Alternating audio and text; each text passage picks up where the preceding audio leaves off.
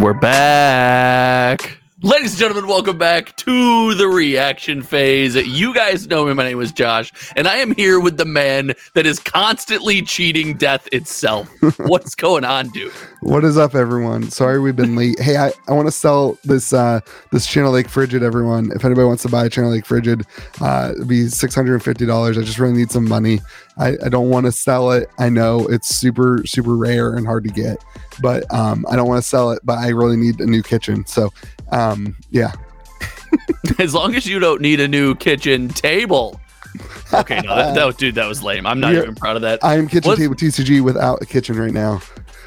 It's great. Can we just start referring to you as table TCG? Table TCG. You are just table TCG. I'm going to take the apology for 2 weeks off. We recorded 2 weeks ago, and I think at the end of it, we were both like, no, we can't post that episode.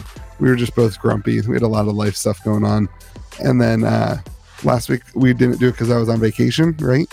Yes, you were on vacation, and then you were hit with COVID, I believe. Yeah, I was. Which I'm comfortable saying. Yeah, I'm comfortable saying publicly because you posted it publicly. So I think is that like, do people keep that secret? Is there still shame in COVID? No, but isn't it just taboo to like expose someone else's medical information? Like, isn't that just bad? I think it's against HIPAA if you're a doctor, but otherwise, probably. I'm not a doctor, but I play one on this podcast. Anyway, so that's why we didn't film this week, because my daughter had a very high fever and we were thinking we may have to go to the ER and stuff. So, but we're all good now. Well, I'm about to give the good news. Don't just leave us on that. We're all like on the mend now. Okay. You have to listen to me sound like I just smoked a bunch of cigarettes.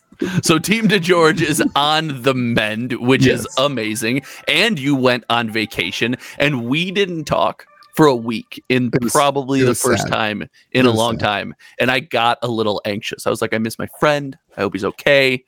I hope there was sicknesses and COVID rumors. And there was rumors that you got abducted and were just like being beaten out of the TCG game. Like, I heard a rumor that we stopped doing the podcast.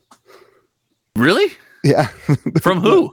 I don't know. People were talking about it. It was crazy. Yeah, I had to answer. You went MIA, and I had to answer a lot of, hey, when's the next episode? And I was like, soon, I swear.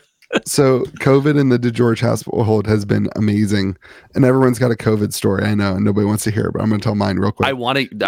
This is your platform. This is your COVID platform. Because we don't have a kitchen right now, we are essentially like, we have a little like side kitchen net thing on like the side of our house. It's like a outdoor, so that's our sink. Ooh, hold on. It's out of our house. It's not outdoors, but it's out of our house. It's like think of it like a shed. So as you like, as we've been getting our dishes and stuff, and like that's where we keep our food right now, because we don't have a kitchen, we don't have any cabinets, we don't have a sink, we don't have a disposal. So like we have COVID, we're like coughing and like barely able to walk, and we're like going back and forth inside out. It's been a mess. So that's my little COVID story. You know what I learned about you is in wherever sticks you live in, you guys have kitchens outside. No, but not like outside. Outdoor building. But like not outside. Building. It's like an outdoor building, but most buildings that they're outdoor, when something's in it, it's not outdoor, it's indoor. But somehow this is indoor. It's indoor, outdoor. You have to walk outside to get to the building. I think it's a tent. Kitchen. Yeah, I think you have a grill in a tent is what I've gotten from this. Anyway, so it's been a mess, but here we are doing content for you. I am glad to have you back, and I took the time. I actually took a week off, so I took a break myself, and I spent a week building furniture, putting down rugs, hanging mirrors, hanging shelves, hanging cute decorations. We built a high chair. We built a changing station, which was awesome. Dad now. Oh, dude, I am I am the lamest dad already, and I'm not even a dad yet. It's ridiculous. But I appreciate you guys being patient while we took the time for our families, and Team DeGeorge took the time to heal up. But we are back, and a lot has happened since we were gone. So what are we going to go over today? Tell the people what they're going to hear. So I want to talk first. Like I want to start this off, and I was going to do a video about this on my channel. Maybe I'll just let the podcast suit for it. Pump, dude. But the meta right now is phenomenal. The Flesh and Blood TCG, especially, I'm talking constructed, obviously. The meta is absolutely incredible right now.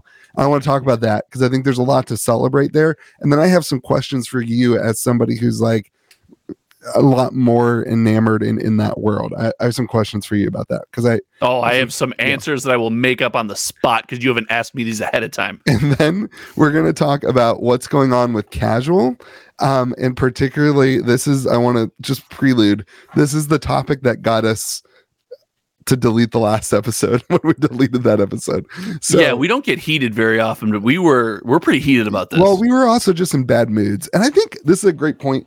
Sometimes people are like, man, like, I think sometimes people forget that your mood as a content creator can come across way different. Like your view as a content creator, like I've had a rough year and like a lot of my content has been a little bit more on edge simply because like I don't have a kitchen.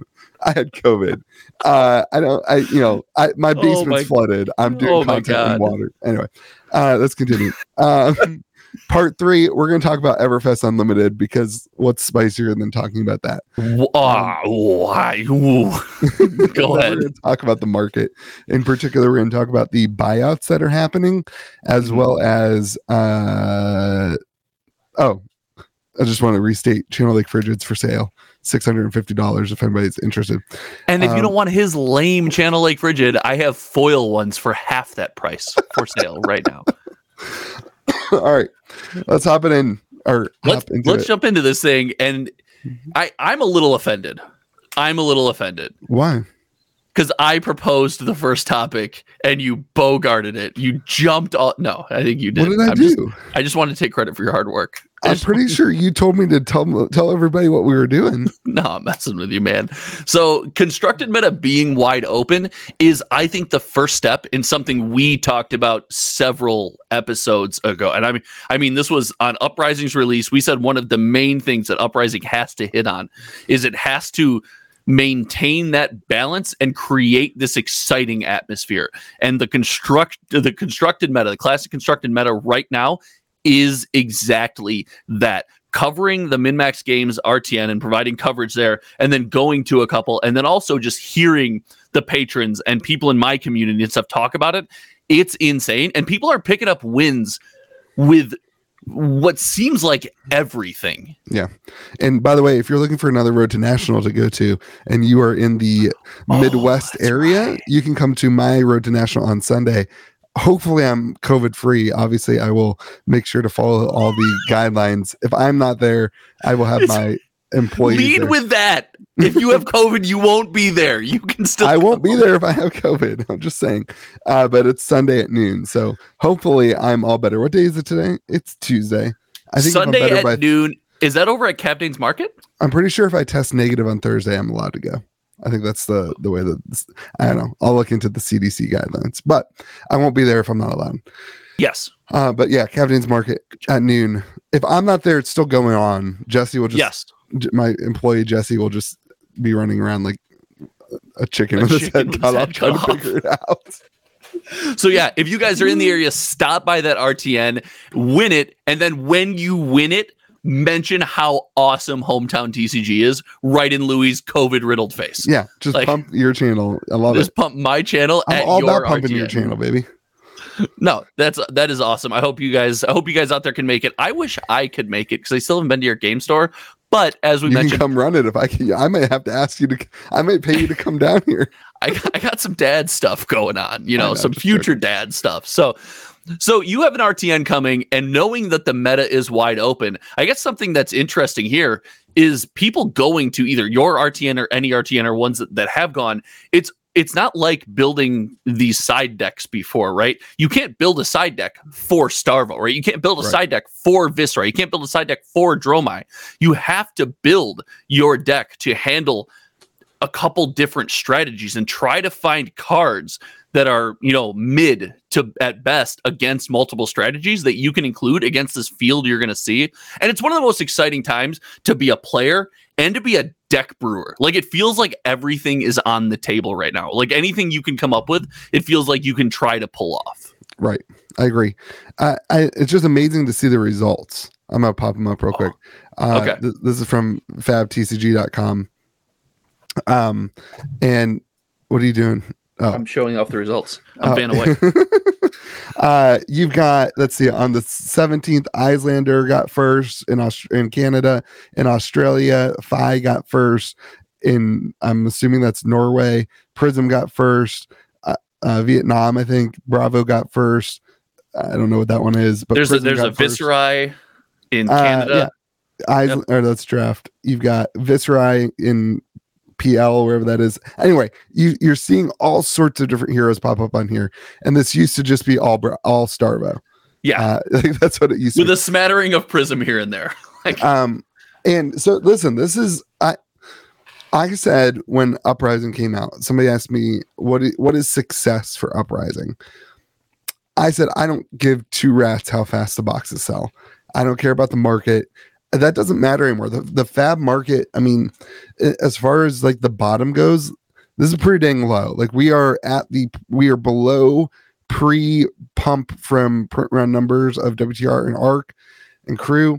The big pump, we are below where that started now for Flesh and Blood. So in my mind, this is, unless the game dies, which I don't think it's going to happen, but in my mind, this is about as low as the fab market can realistically go. Now, I'm not saying that it's going to jump up. I heard some people talking today like, oh my gosh, the fab market's going to go back to the moon. I don't think that world exists as much now post-COVID, just in general. But my point is that the success rate for Uprising wasn't how fast your boxes sell or does it sell out. My success rate was, do players stay engaged and excited? And this is exactly what we need for players to stay engaged and excited, is an open meta where players feel free to play their deck.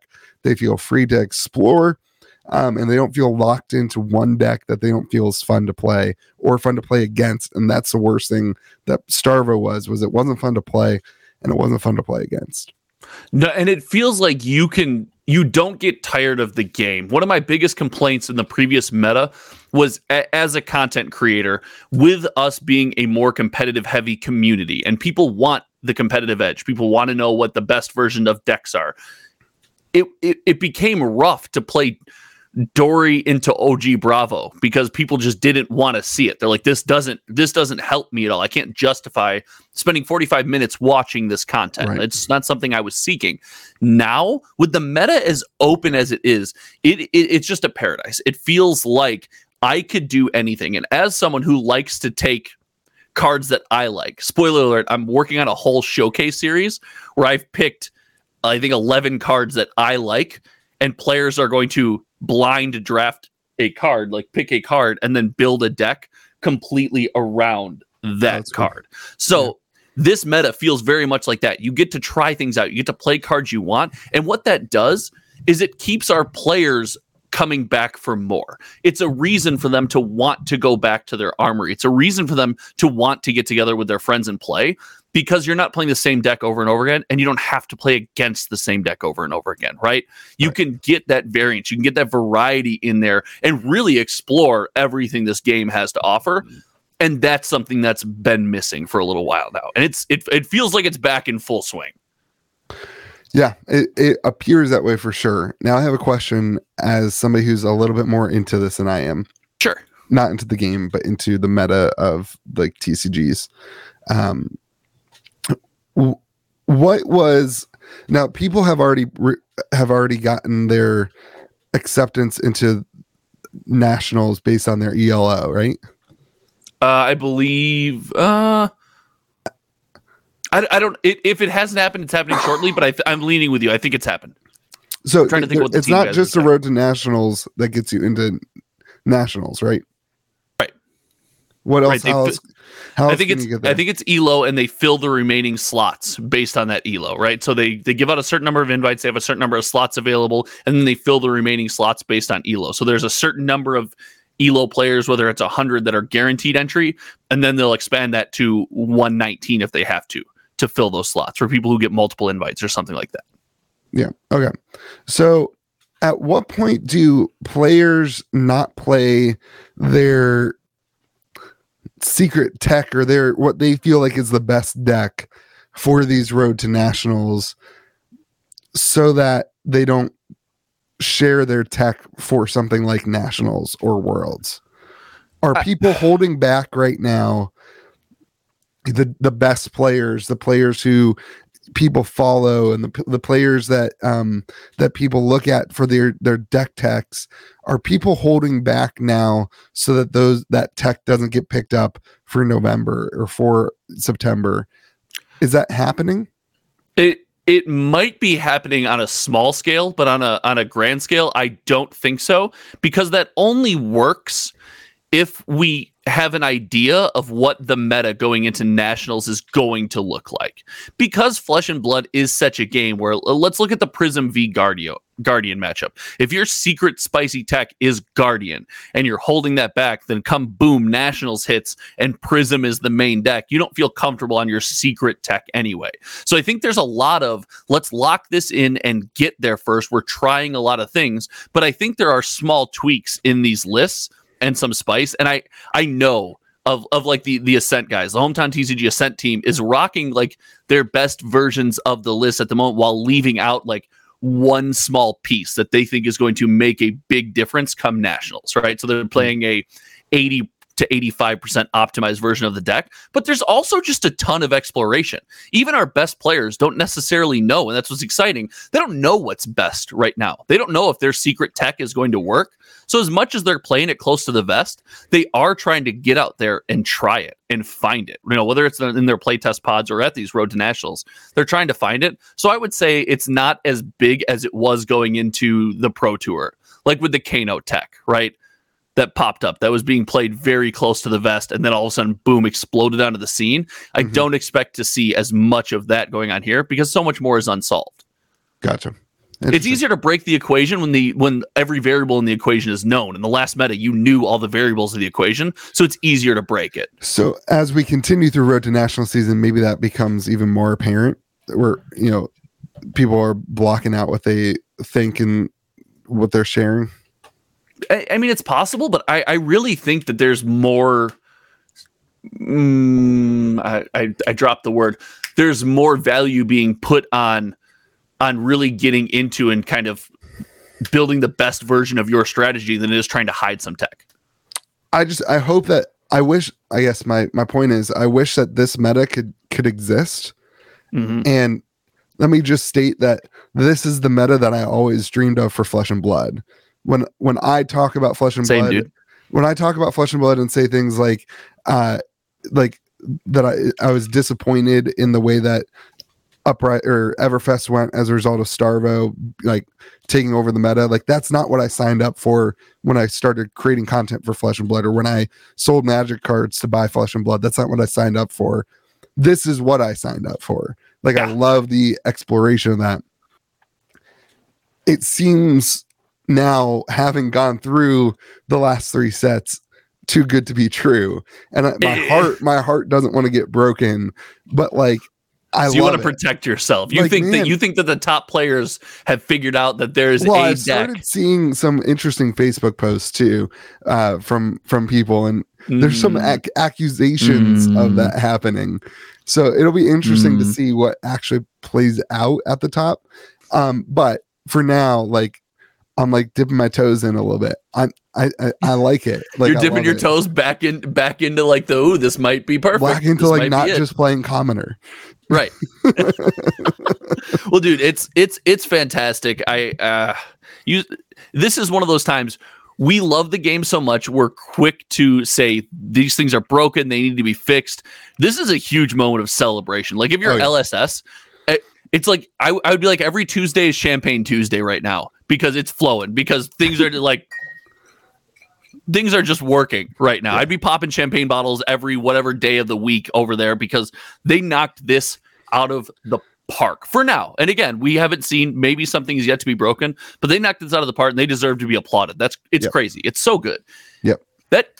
Well, we've talked about constructed, but I want to ask you then, because you've heard a lot of the community. So I've done some of this data myself. I've talked to the team, and then I've talked to just people in the community. We've talked about the classic constructed meta, and I want to pounce this on you. We've talked about this being wide open. Do you feel, despite any posts you might read, that the draft meta is open, or do you think it's a one-way street? Man, draft's hard.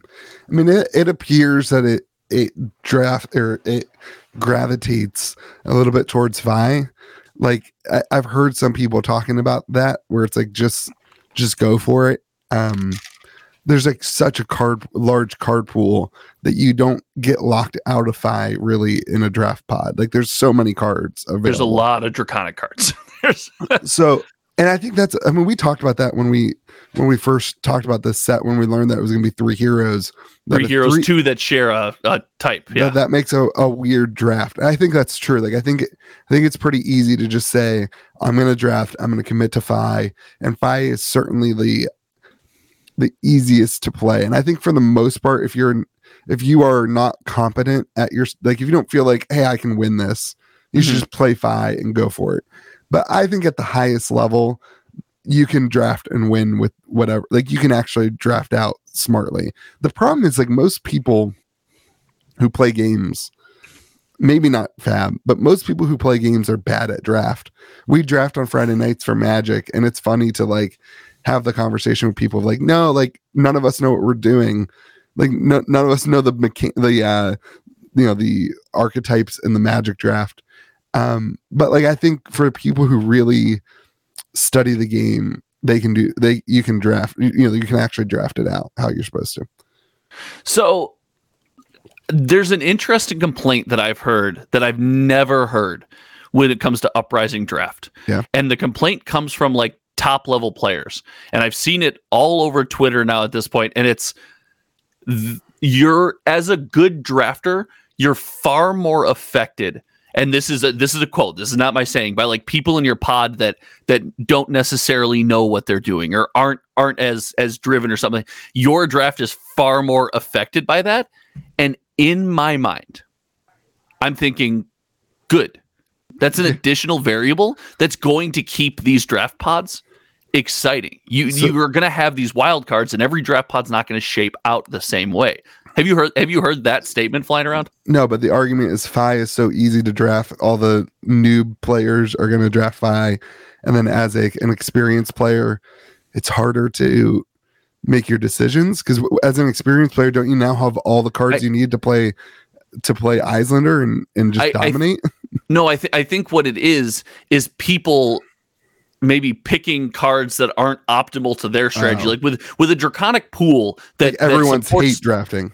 Either hate drafting or I'm playing FI. I'm picking draconic cards, but these draconic cards don't really necessarily work with FI. They're not really great. They're definitely they're more Dromai Leeming draconic cards, but I keep picking them. So your Dromai players in draft are like, why am I seeing all these FI draconic? I'm not seeing. You see them stuff like that. Yeah. So I'm hearing that, and then at the top level, you mentioned something that at the top level draft seems pretty balanced. Shout out Mo Bogsley, a hometown TCG Ascent member, and he says on his Twitter feed that his current RTN record in draft is 13-4-1 with playing every champion based on a pool, like in RTNs, and he is claiming that this draft meta is extremely balanced. You just have to like put a lot more thought into it. It's a lot harder, which is cool, it's going to make people come back and play more. If it's harder and harder to solve, you're going to want to play it more and solve it more. So I think 100%. That's a really interesting take. People hate playing like a lot of the Monarch draft. Yeah, Monarch draft. Yeah, Monarch sealed. Yeah. Oh. Any sealed, not even just 6, whatever, but my response to the people who are complaining about maybe the plebs screwing up your draft. Why don't you just be thankful? Quote is not plebs, so well, that's what they're implying. Why don't you just be thankful that you have some people to play the game with right now? Like, let's just be thankful that like people are excited to play the game and just draft and have fun. And maybe I don't think it's meant as a vitriolic statement. I think it's meant like a oh gosh. Well, then go. Like I think it's cool because this is why it's fun.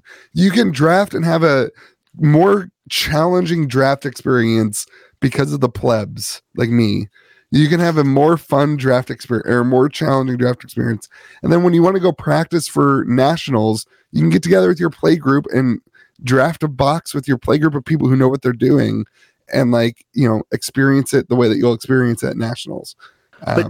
You just said a couple key phrases. This is a versatile game, and now people are coming back. It's not. Yeah. I'm not playing 25 games against Starvo and trying to tweak my deck 1 or 2 cards in or out. Right. I can play this game for so many reasons right now. Like this is such a money spot for Flesh and Blood. This is so good. I haven't stopped smiling since we started talking about it because it just makes me so happy. But that's the current state of meta of things. I'm excited by it. I think we're both really, really positive about the meta. Let's move on from competitive to casual. This is where things get a little darker. No, listen, I've had a lot of time. So let me just say, I got pretty heated. I think Josh felt like you weren't as connected in that podcast. I said some things that I felt like were just over a little bit too strong. And I've had a lot of time to think about where I stand on casual. My biggest issue is that Fab 2.0 came out saying that casual was going to be such a important aspect to this. And we haven't seen anything really done to encourage in-store play to be casual. Everyone's argument is we had Reiner versus Dorinthia decks. And I think like that's a great start to a casual experience. I thought Magic the Gathering dual decks were my favorite product for Magic the Gathering. I have my I guess it's not my office, in my room back there. I have like a box full of all the dual decks still. And like, that's I just love like sleeving. Yeah. They're all sleeved up. You can just sit down and play. And my friends and I, like occasionally we'll just sit down and play dual decks. I have that with commander decks. I feel you. Yeah. But like they came out with the classic battle stuff and that's good. They talk about PvE like it's going to change the world. And I think that will be good. And I have a lot of faith in that. That's I mean, I can't do anything though, because there's nothing to do about it. They haven't given us anything. They haven't teased any of it out. And then armory events are such a competitive atmosphere, and people are grinding, and then everything and this is my issue, and this is the big point that I made, and then I'll back up, or then I'll let you respond. Sure, and then I'll say some of the other stuff that I've been feeling, but. Every ounce. That's how conversation works. Thank you.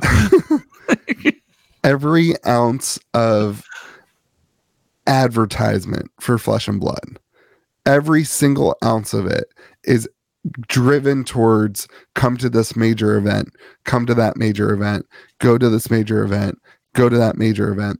And as a competitive player, I've heard a lot of people being like, there's just so many events. I can't go to them all. I'm exhausted. As a casual player, I don't really feel like there's any reason for me to go to those events. And so then it makes me feel like, and I know there's all the side events and whatever, but like the advertisement for these things is always so much more focused on the competitive side of things. So I would just like to see some better direction in advertising for casual. I would love to see some more conversation about Commoner. Some events that are local based that are driven around Commoner. Sorry, you respond and then I'll give you my take. Well, you started in on something that I want to respond to too. So now I'm stuck between a rock and a hard place. So I don't know. You mentioned the no reason to go to these events, and this is something I've always pushed back on you. And we did not get into this in the cut episode, in the lost sods. The lost episodes. Yeah, we did not get into this, but I've always pushed back on you that these events are new player friendly, but you used a phrase there. They're not not casual player friendly. The one thing you're correct on, in my opinion, is they're not marketed to the casual player. I think if a casual player were to stumble into these events, they'd have a freaking blast in the side events, in the not the calling or not the battle hardened, any other events. They're going to have a blast. I've played a bunch of them on the side just to get the feel for it myself, and they're always fun. The problem is you don't know those things are happening until you stumble into that event. And the one thing is, none of the players in those events, the main problem with armories is people going and spiking armories. Is if 4 people want to go, or 2 casual players, or 3 people that are just getting into the game, they will come up against the 1 or 2 players that are getting their XP, grinding their XP. They're playing, trying out their new tech and stuff like that. And maybe these guys have a tunic, right? And that's their piece of legendary, and they're playing something around that. Mm-hmm. You will always get beat down by that player because Flesh and Blood is so skill expressive. Yeah. And if the playing field is already unequal, where one deck is casual and one is competitive, and the competitive player is theoretically more skilled than the casual player, you will always get beat down right there. Right. So that's a tough spot, and it brought me to this question to myself. I was struggling with this. I was sending you a lot of messages about Flesh and Blood and something I was struggling with. And something I struggle with is, can Flesh and Blood be a casual game without player versus player? The nature of the game being without PvE? Yeah, without PvE. Sorry, thank you. The nature of the game being so skill expressive and being so entrenched in better player wins. The question that comes to my mind is, can Flesh and Blood be a casual game? Yeah, without PvE. I think it's. I think so. I think it can be. Yeah. No. My answer is yes. Okay. Here's some solutions. I love to bring up problems. I love to think of concrete solutions better. Nobody. I have a solution as well. So don't rule me out. But okay. I want to hear yours first. Nobody ever focuses on the solutions. They only focus on the negativity. But here's some solutions for the Rhinar versus Dorinthia decks. Have a mandatory from LSS say, hey, we want your armory this week or this, for 2 of your 4 weeks this month to be Rhinar versus Dorinthia decks only. No ads to it. We want you to play these decks with your local community and have fun with it. And the prize support has to be used 2 of the 4 weeks with only using those decks. It helps the LGS because now as a player, you've got to buy the decks. You can still split it with a friend. Yeah. Again, I wish the prices were lower. We've already been through that. Prices are fine. But it helps the LGS. It gets you to buy the product, and it makes a new player. So the reason we do draft on Friday night for Magic is that anybody who plays Magic can play. You don't have to have a deck. Yeah. This happens all the time at my shop. Somebody comes in and they say, hey, I saw your sign on the road. I played Magic 5 years ago. I don't play now, but I want to get back into it. My answer is always, hey, come on Friday night and draft with us. You don't need to have any deck, and none of us know what we're doing. None of us are good at the game. It's fun. It's casual. It's a good experience. Prize support's pretty wide. Anyway, do these events with the Rhinar versus Dorinthia thing where it's like, hey, you have to play this, and a new player, they have a place to play now. If you buy the Rhinar versus Dorinthia deck, you can't do jack with that. You can't even play a blitz event with it. It's not tuned enough to play in a blitz meta. Okay, I see what you're saying. Like legally you can, but it's I got you. Stop. Yeah. You're gonna I got you. You're gonna get wrecked, and you're gonna be like, why did I just spend $45 on this deck that is trash? It's not trash. It's fun to play against each other. It's not created for that environment. It's not made for that. I got you. Yeah. So then the it's like racing a Toyota. It's just not made for that. It's like my Camry. It's like I'm at the track. Sorry, go ahead. It's just the first image that came to my mind. That was my first big one. I don't remember the second one. Go ahead and give me your response as I think. I think there's a solution that is really open, but the problem is there might not be an arena for it. And the first solution that came to my mind was the rule, what is it? Rule 0 of Commander, where it's everyone sits down and discusses the power level of their deck, right? And like, hey, we're going to play Flesh and Blood this week. And I want to challenge our community. And that's part of the reason for creating the showcase series with the team.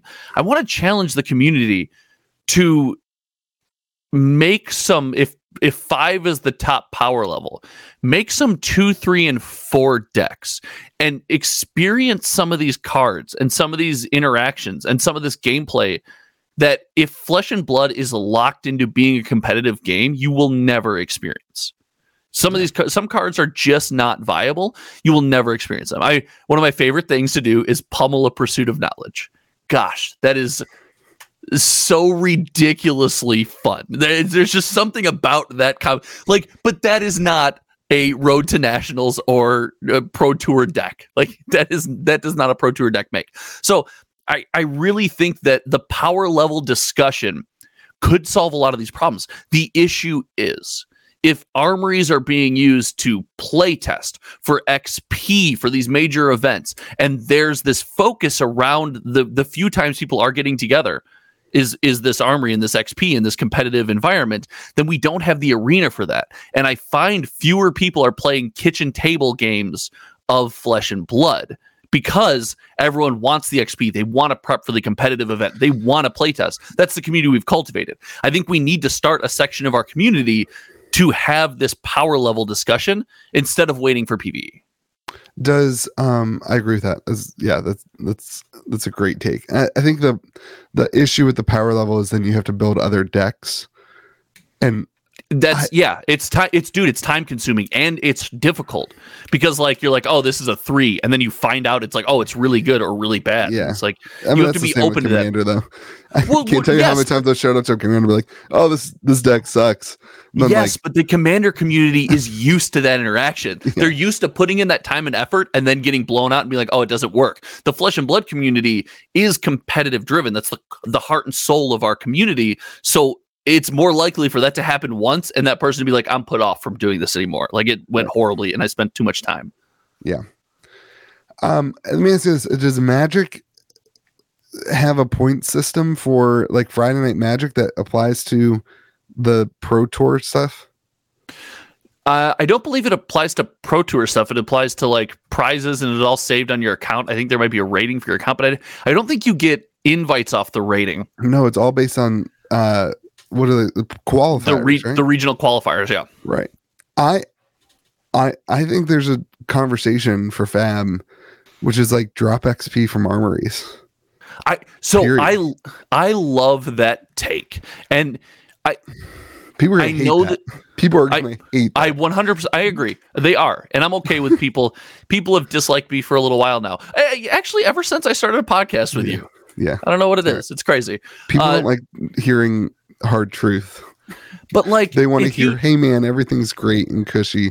Go buy all the cards. It's the best time ever to buy. That's what they want to hear. Well, first of all, it is. And second of all, it's the best constructed meta that I think I've ever witnessed in Flesh. It's insane right now. But if you drop XP, you will probably aggravate some of our competitive players. But you open that door to a foundation of players that we need to grow. We need casual players. We need people to want to play this game. We need kitchen table players. I need members of our community with a standing Tuesday night appointment to play Fab and have beers with their friends. I need people that are willing to go to their armory because they want to pummel a pursuit of knowledge. Like I need that for this community to grow. I do. I think you only need that if you want Fab to be bigger. I think this is hard. Yeah, I only need more players if I want Fab to be bigger. You and I come from this attitude of we want Fab to be as big as Magic or on its way to being as big as Magic in 10 years. Yes. And if it's around in 10 years, oh man. I think that's obviously the best news, but like Fab, maybe it's just going to be like the best competitive TCG. Like, that's also not great for me. That sucks for me, and I hate that. Like my channel won't survive that. But maybe that's. I have so many takes on that. I'm going to keep them all to myself. My channel won't survive that. Your channel will survive anything. It survives my face on it once every 2 weeks. It would just have to adapt. Obviously, I'm just saying like. I think like my selfishness wants Fab to be the biggest game ever. That's what I strive for, because more players means more people watch our YouTube channels. Like that's the attitude we come from. Maybe LSS is just like, we can't handle more right now. Like maybe their number for, I don't know. What? I'm saying like they grew so incrementally. I know this is a horrible take. I'm not saying that this is my take. I'm just presenting a take. But like they grew incrementally. Maybe they're just like, hey, we need to like slow down for a while to get caught up. Dad, no? and you know my personality. I've never once I started this business of Hometown TCG. I've done my career. I'm on my way to being a father. I'm a husband. I've never done something and been like, oh man, that went really well, really quick. I gotta pull off some of this success. I know that's stupid. I think it's stupid. I think it's silly. But like maybe right now for Flesh and Blood, the best thing is that they just like continue making sure the competitive side is really good. And maybe that's why we haven't seen a focus on casual play right now. Yes, I don't think that's a mutually exclusive thing though. Like you can play test everything and release things and make sure that things are balanced, which again, they literally hit a grand slam on.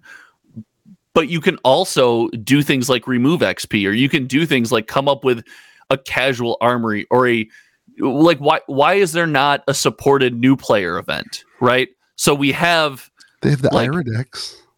No, but like give stores the opportunity to do once a month, do a new player event, supply them with stuff, and it's blitz decks, and like, hey, this is your new player event. Yeah. And like, if you're and I don't know, the thing with the new player event is you have to bring existing players in as well to like. So Magic has the bring a friend promo, yeah, which is kind of cool. Yeah, it's something like that would be awesome, right? So I don't think you can't do both, and I have faith in again, this is a weird criticism. I think we're trending in the right direction, but I also again I think we're trending casually. No, I think we're trending in the right direction, but I don't think we're there yet. What does that mean? More people are getting into the game and playing the game at a lower level, according to the comments on my YouTube videos. I made a lot of comments on old videos. I'm a brand new player. This has happened more specifically in the last couple of weeks. I'm a brand new player. I just got started. What do you think of this? I'm a brand new player. I just got started. What do you think of this? Oh, I really want to play this deck. I just started. I'm getting a lot of that. That's cool. Right. And at the start of Monarch, I got a lot of that on the channel. And then it kind of died down for a little bit. And now I'm getting sprinkles of that again. So I think we're trending in the right direction.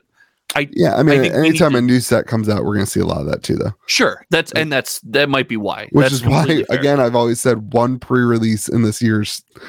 Yeah, we both don't. It's insane. Pre-release it's by far the best time to get more players and more casual play. This is why I think they're anyway. So yeah, I want it to be casual. My question is, can it be without PvE? Can it be? Well, here's what we know is that their cards are on PvE. Like they've said this when they did Fab 2.0 in the article, it talks about casual and it talks about PvE. Sure, that's where their cards are. I know, like it's telling to me that their cards are not on Ultimate Pit Fight. You never ever hear them talk about Ultimate Pit Fight. They know that Ultimate Pit Fight's not fun. It's broken. Something in it needs to be fixed. We've had this conversation. I think this is like a theme on this. This is Ultimate Pit Fight needing to be fixed is a meme on this podcast. Because we started our relationship with that Ultimate Pit Fight night. And I think we need to say from here on out, every episode we'd be like, and next week we're gonna fix Ultimate Pit Fight. Stay tuned. No, we're not gonna. We're gonna say that every week and just never do it. But I mean, their money is on PvE being the casual thing. And so I think you have to also assume that they are just making it really good. And that's why it's taking so long to come out. And I'm fine with that. That's great. That's fine. I want PvE to be good. I'm not a believer. I think it needs to come out sooner rather than later. I'm not a believer. I want to be. This is something I desperately want to be wrong about. I'm not a believer. Hype cycles make things weird, and I feel like the excitement for PvE wanes the longer that it takes. So, like, selfishly, I want it to come out super quick. I want it to come out because I want to any chance to experience Flesh and Blood in a new way. I'm in. I don't think PvE is going to be it, and I will play the absolute. I'm going to play my sock off of PvE. Out of PvE, it's going to be crazy. So here's what I would like to see from them. I would like to see armory events become no XP, and I'm sure the comment section will give us lots of hate for that. Sure. I would like to see. Welcome to my channel. I would like to see the Dorinthia decks, like those classic battles decks. I would like to see those come with a armory kit requirement to encourage new players to play against experienced players with those decks. And then lastly, I'd like to see a teaser about PvE from James White. Something that would be hype. And if you feel like you want to drop that teaser on this podcast, you are welcome. We will create a third screen for your face right in the middle, front and center. We'll even cover part of Louie's face. Yeah, and Josh will fire Louie from the podcast to allow that to happen. Wait, I can fire you? You're not getting any of that with me on the podcast, buddy. I don't know why you think it's just you, but sure, that's fine. Cool, we'll pretend. It's silliness. No, that's crazy. It's going to be casual. It's going to be interesting. So, and we don't want to spend too much more time on it. Let's dive into the market stuff. Oh, okay. I could talk about casual because I was like, no, it's all about gameplay. And then the more I understood about like community building and people who interacted with some of my favorite games and how that worked, I was like, oh no, we need casual people. Oh crap. Yeah. I have to rethink my views on this because this is my favorite game. I want it to be bigger than my other game that I like, Magic. And for that to happen, I need the casual community. I need it. All right, let's talk about Everfest Unlimited. Let's talk about Everfest Unlimited. Are you excited to do a midnight box opening for Everfest Unlimited, Louie? Now that the players are pissed at us for the XP thing, let's piss off the collectors by talking about Everfest Unlimited. I don't think they're pissed at us. They probably disagree, but like, so let's do this. This is what we know about Everfest Unlimited. This is everything that we know in the world about Everfest Unlimited. Number one, it was announced. Distribution came out. I'm actually I'm gonna pop it up here. Distribution came out on. I'm gonna pop up exact dates. This is crazy. Our production value is so wild. I mean, I'm not putting it on the screen, then I'll get in trouble. Oh. Everfest first edition order due from distribution was 12/1/21, and at the same time they put up pre-orders for Everfest Unlimited. Now keep in mind this was before Fab 2.0. The order due date for Unlimited was 18 days later on December 19th. Okay, so you had to get your order in for Everfest Unlimited on December 19th of 2022. Okay. At that time, around that time, maybe a little bit after that time, they put on their website, on Fab website, Everfest Unlimited coming September 2022. That's when the community really found out that Everfest Unlimited was coming out, and there was a lot of people upset about that as a result of not feeling like it was a needed product. Then in a Rudy video, Rudy for 50 minutes was talking about Flesh and Blood, tears in his eyes. I want to hug the guy. Yeah, I still get sad thinking about that video. Me poor too. Rudy. I hate saying poor Rudy because he's not poor. Like he's fine. Well, yeah. Poor in spirit, Rudy. Let's go with poor in spirit, Rudy. I don't even think he's that. He's fine. Anyway, he said that James White was basically like, "Hey, everyone, we won't do Everfest Unlimited if it's not needed. The only reason we put it on the website is because our customer support was being overwhelmed by calls from stores who were asking if Everfest Unlimited was really coming out." Sure. Which I don't know, man. Like that seems like a lot of calls. There's 1,000 LGSs. All right, boo boo. All right, let me hit you. Let me put on my George hat really quick, and let me hit you with a hard truth. Let me hit you with some bold statements here. So a very direct statement. Everfest Unlimited at this time would be a huge mistake. Oh yeah. Oh, sorry, I didn't know we were just getting out there. Yes. Well, let me tell you some of the additional information that maybe you did not know about so far, my friend. No. I hate finding this stuff out live. This is the thing. Well, so if you watched my video today, I shared it in the retailer policies section. They have updated the map pricing to include Everfest Unlimited. So let me share with you exactly where that is. Let me read it. verbatim. I did this while I was looking up Tales of Aria map price too. That's dry. So they did this in April 26th, and I missed this. But they added Uprising, History Pack 1, and Everfest Unlimited to the map policy on April 26th. So, like, I don't know. Did they do that to stop stores from asking if it was coming? It's like it seems like there's a lot of Everfest Unlimited on the official Fab website for there to not be an Everfest Unlimited coming.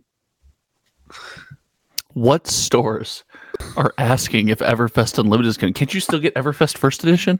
Yeah, I looked that up too. Right now, I could order boxes of Everfest Unlimited. Yep, I can get them from 3 of the 5 warehouses from one of the distributors in any quantity I want.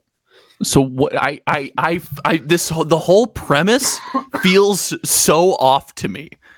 And I don't like getting super serious here. And I like being serious. I don't like being so direct. I normally like to leave ideas open for thought, for discussion, things like that. Not only is this a bad idea, but I don't believe the premise.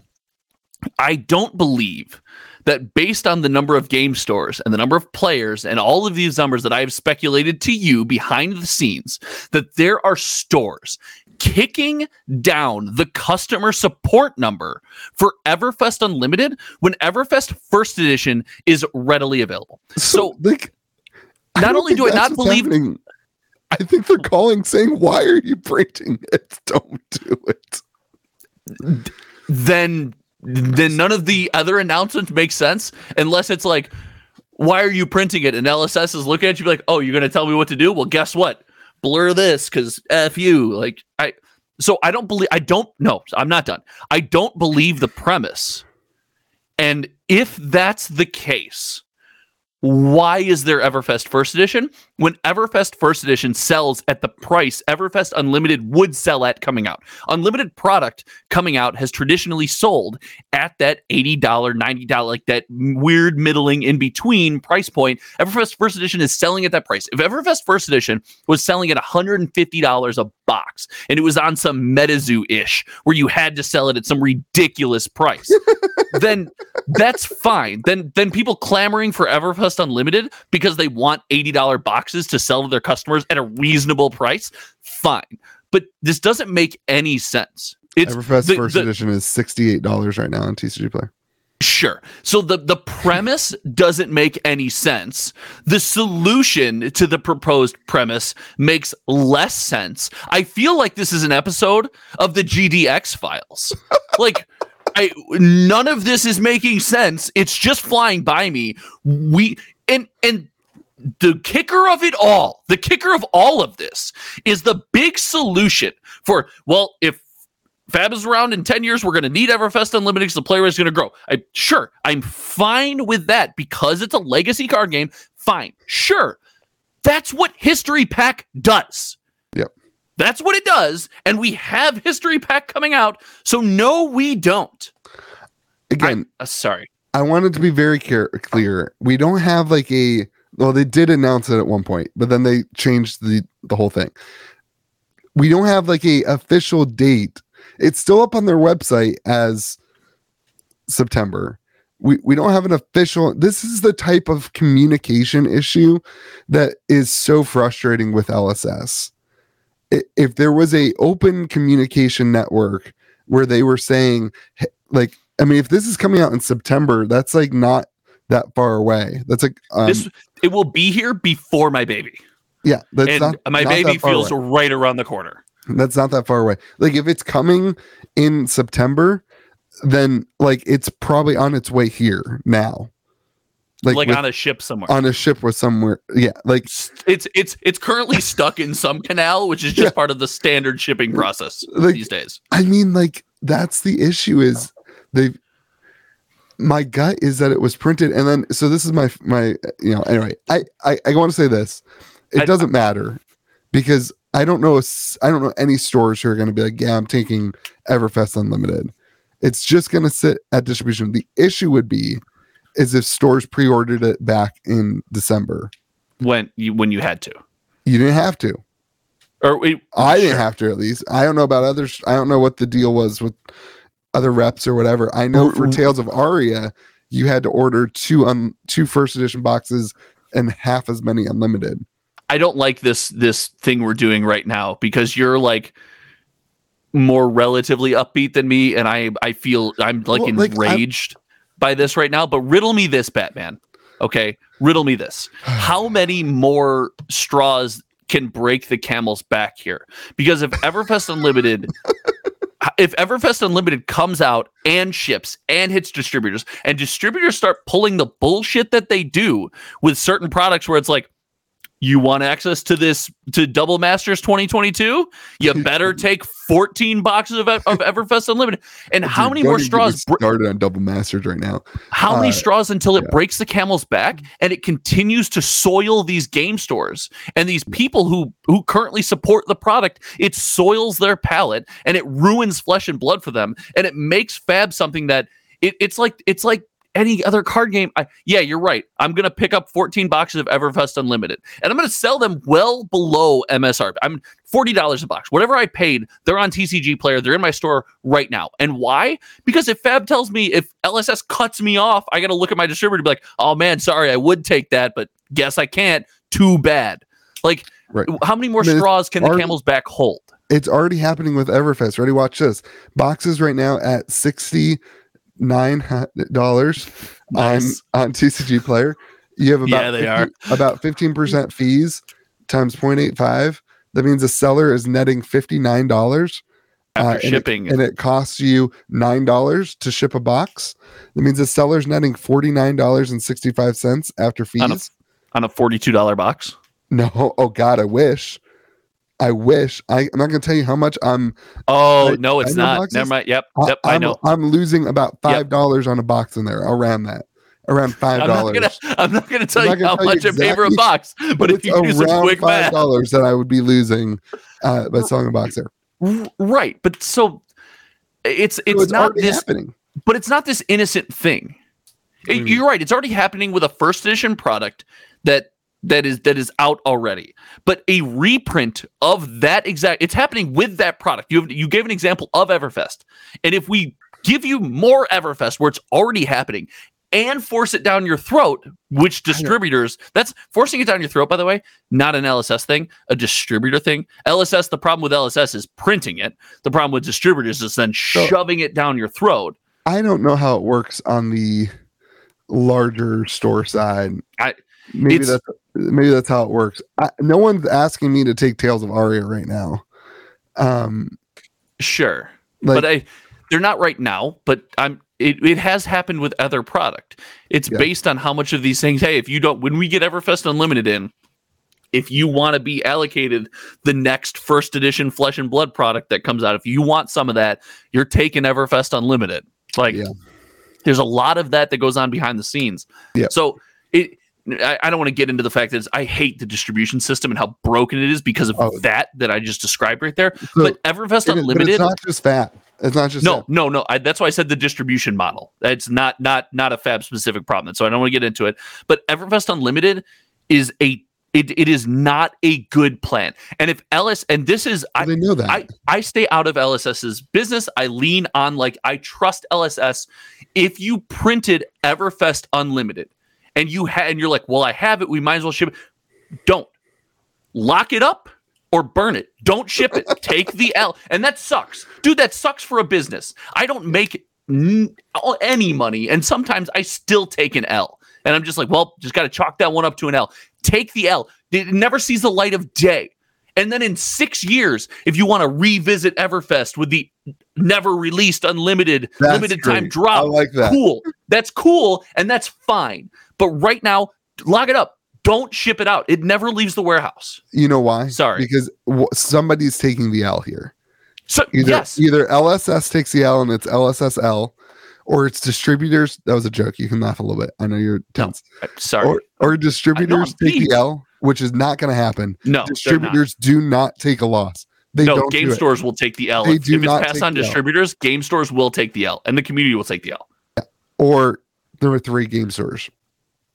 Well, if it's either LSS or game stores. And the problem is if LSS takes the L, it protects the community, the game store, and the product. So it's them diving in front of the bullet, essentially. Now, granted, a bullet that maybe they fired. Like, possibly they fired. You know who takes the win if they take the L? Them also. Sorry. Well, this is my transition. You know who takes the win if they take the L? Say who? The market. No, say who? Oh, who? The idiots who are buying out Grandora Valhalla right now would get a great win. Wow, we're just going with calling people idiots, huh? Listen, I'm going to criticize this buyout. Here's why: you can still get boxes from distribution. This is like doing a buyout right now on what's the Ledger Shredder. On Ledger Shredder. This is like doing a buyout on Ledger Shredder and being like, no one's going to open up New Capenna. No, like that's a bad example. It would be like the etched foil Obnixilis. It would be doing a buyout on that. Yeah. So let me show you the demand. I'm gonna pop this on the screen. This is the demand for Grandora Valhalla from all of July. From July, for the first half of July, there were 1, 2, 3, 4, 5, 6 copies of Grandora Valhalla sold at an average price of around $215. So sure. six copies. July 16th to the 17th. I don't want to count all those. 1, 2, 3, 4, 5, 6, 7, 8, 9, 10, 11, 12, 13, 14, 15, 16, 17, 18, 19, 20, 21, 22, 23, 24, 25, 26, 27, 28, 29, 30, 31, 32 copies. Look, George, I can count. So my question is, it was a joke. Who's on the other end of these buyouts? I don't understand what people think are on the other end of the buyout. Now, I do want to say, if Everfest Unlimited doesn't come out, this is going to be gold. I mean, this person has taken, or this group of people has taken an extreme, maybe they have insider information and Everfest Unlimited's not coming out. I don't know. But they have an extreme, that'd be a win. They have an extreme risk here because that's crazy. Because who's on the other side of the buyout? Nobody wanted the card at $220. Now you think people are going to want the card at, I guess it's already back down to $285. I was about to say, I think it's $285 last I looked. Yeah. But so listen, cool thing about Fab, and maybe not a good thing about Fab, but something that's interesting is the community. We talk about Fab growing and the number of cards and all this. Oh, there's so many boxes and stuff like that. We've had this conversation before. Cool thing about Fab is the community is small enough that with an amount of money that a lot of people can pool together, you can do something like this. Oh. And while this is not a comment on whether that's a good idea or a bad idea, it's cool that it can happen. Right. Well, it's an interesting aspect of the secondary market that's possible right now, and which isn't possible in larger communities. Let's be very clear, though. Fab has some of the higher profile Magic collectors involved too. There are those that are still around. Yes, there are some. Yeah. There's a group of people in Fab who have an incredible amount of collectible money. I don't know what their personal finances look like outside of cardboard. That's a little scary, but I do their finances like every other weekend. I can tell you. But they can sell a beta dual land and buy out all of the Grandora Valhalla. I mean, like, yeah, sure. They have the incredible ability to do things like that, and we've seen them do it both publicly and privately. Right. And it's an interesting state that the game is in where things can be affected like that. It's rare that you see something like that. Now, that being said, buyouts require moving on from the asset at some point, right? Otherwise, it's extreme collecting. It's not. It's extreme collecting at that point. You're going to see some box openings with a guaranteed Grandora Valhalla soon. Is what you're going to see. Like we saw this with Starvo. there was a huge buyout on Starvo all the way up to $300, and then you saw some box openings that were, hey, guarantee Starvo if you don't pull up blah blah blah. Okay. Like that's what they do. They put them being in, redistributed to the community. Sure. Yeah. And you know what? That's a cool token of appreciation for people that do that. It's a cool piece. Yeah. It's super interesting, but it doesn't serve as a buyout in the traditional sense then, right? Well, it serves as a buying an asset to promote a product or a vision or a content or something of that nature. Here's my point is that you shouldn't, and I get the question, like I had people send me this and be like, oh my gosh, are we back? Are we going to the moon? And the same thing happened for Starvo when Starvo was being bought out. When your friend told you to buy it for $180. Yeah, no, I remember. Yeah. I'm gonna bring that up every time you say it. When the Starvo buyout happened, everybody said, oh my gosh, did it happen? Are we going to the moon? Because what happened oh my gosh, has it been 2 years? Holy crap. 2 years ago, people bought out things and it just drove the prices up, and there wasn't a massive amount of supply on the back end of that. There wasn't unlimited on the back end of that. It was just alpha, it was just arc, it was just crew first. There were no unlimited versions of the product yet, so the price stabilized, and then the game grew rapidly, and then unlimited came out, and those prices stayed relatively high, and then it came back down. Right. But so my answer to people is like, no, the mooning isn't back. The supply is too thick. Like the supply is too heavy. Don't get all excited and go FOMO in and spend $400 on a Grand or Valhalla. Like, don't FOMO into that stuff. The supply is too thick on the back end. Yeah, there's still plenty. I mean, there's two. Sorry, keep going. No, sorry. I was agreeing with you. There's literally two sitting somewhere on my shelf behind me. I know. Yeah. Nice. I know I could pay off my house. Yeah, I should just get rid of them. It might be nice, but it is no Channel Lake Frigid. And the price spike on Channel Lake Frigid makes more sense to me than the price spike on Valhalla, because as we've discussed when we've discussed the market in the most recent episodes, is the game is trending, and I'll use Ledger Shredder again from Magic. It's trending into a card game where the card prices are going to vary based on their play in the community. Ledger Shredder came out, it was an $8 card, $6 card, and then it saw play in Pioneer, it saw play in it's currently seeing play in Pioneer, it's currently seeing play in Modern, and people are buying the heck out of that card. It's becoming a staple in certain decks, and the price is up to $27, $29 for an extended copy, stuff like that. So Channel Lake Frigid spiking in price. There's 3 heroes that are viable in the meta right now that make fantastic use of Channel Lake Frigid. And all 3 of them are pretty high tier heroes. So you could argue they're A tier. You could argue some of them might be B tier. But if 3 of the most popular decks are using the card, the price going up to me makes sense. I'm okay with that. Yep. I did my Tales of Aria update video today. I said that. I said this is 100% authentic. Like, you can see its authenticity in the way that the prices went up in the sales. Like, it makes sense. 100% authentic. So I just want to say, I have nothing against a buyout like this. I particularly like it. It gives me something to talk about. I just don't think that it's going to work. I would not spend my money, and I would not tell other people to spend their money on a buyout like that. I just don't think I was right about Starvo. Without knowing the party doing it, it's hard to be like, it won't work. Because it will work for the party. I could just see pushback coming there, being like, I just wanted to own 40 copies of the Grandeur of Valhalla. Like, what do you mean it doesn't work? But I understand what you're saying, and I'm just saying I think you'll get pushback you'll get that statement thrown at you. Be like, well, I'm not doing anything. One for sale. One. Do you know what I mean? Stuff like that. I don't know. It's cool. It's an exciting time, dude. It's an exciting time, meta and market. The only thing that's not exciting, and I'm sorry if I yelled at you earlier, is Everfest Unlimited. I wasn't yelling at you. I was just yelling in general. I was not yelling at you. I was just yelling in general. I love Heated Josh. All right. It'll be super interesting to see if that actually comes out. Like, all this, I mean, this is where official communication from LSS, in my opinion, needs to be better. Like, It's improved. We'd like to see it continue to go in that direction. A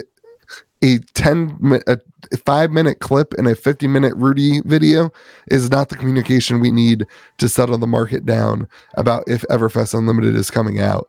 It's not. When all these other signs suggest that Everfest Unlimited is coming out. They're going to listen to their homie over at Hometown TCG. I hope so. They're going to lock it up forever. Dude, I love your idea of saving it for a return to the carnival. If it's already printed, like they could put packs in boxes as like a box topper for like a set. That's so like a carnival slot, but with a pack. Yeah, like you take the boxes and like reinsert them as a box topper, and then in like 10 years you have unlimited like a funny, like you're back in Aria and it's like one little part of it is your carnival pack and like nobody else has unlimited ever. That would be great. That's great stuff. Whatever they do with it, that would be cool. Any kind of splashing, an armory where like there's no cold foils this week, but we're sending out packs of Everfest Unlimited that are just given out 10 years from now. 10 years from now, yeah. And if the game is around in 10 years, it's going to be amazing. No. Dude, we've been going for an hour. You are COVID-riddled. Yeah, I'm out of drink. You sound horrible. I just want to remind everybody, I have a copy of Channel Lake Frigid for sale for $650? If it hasn't sold yet, I'll lower the price. $625.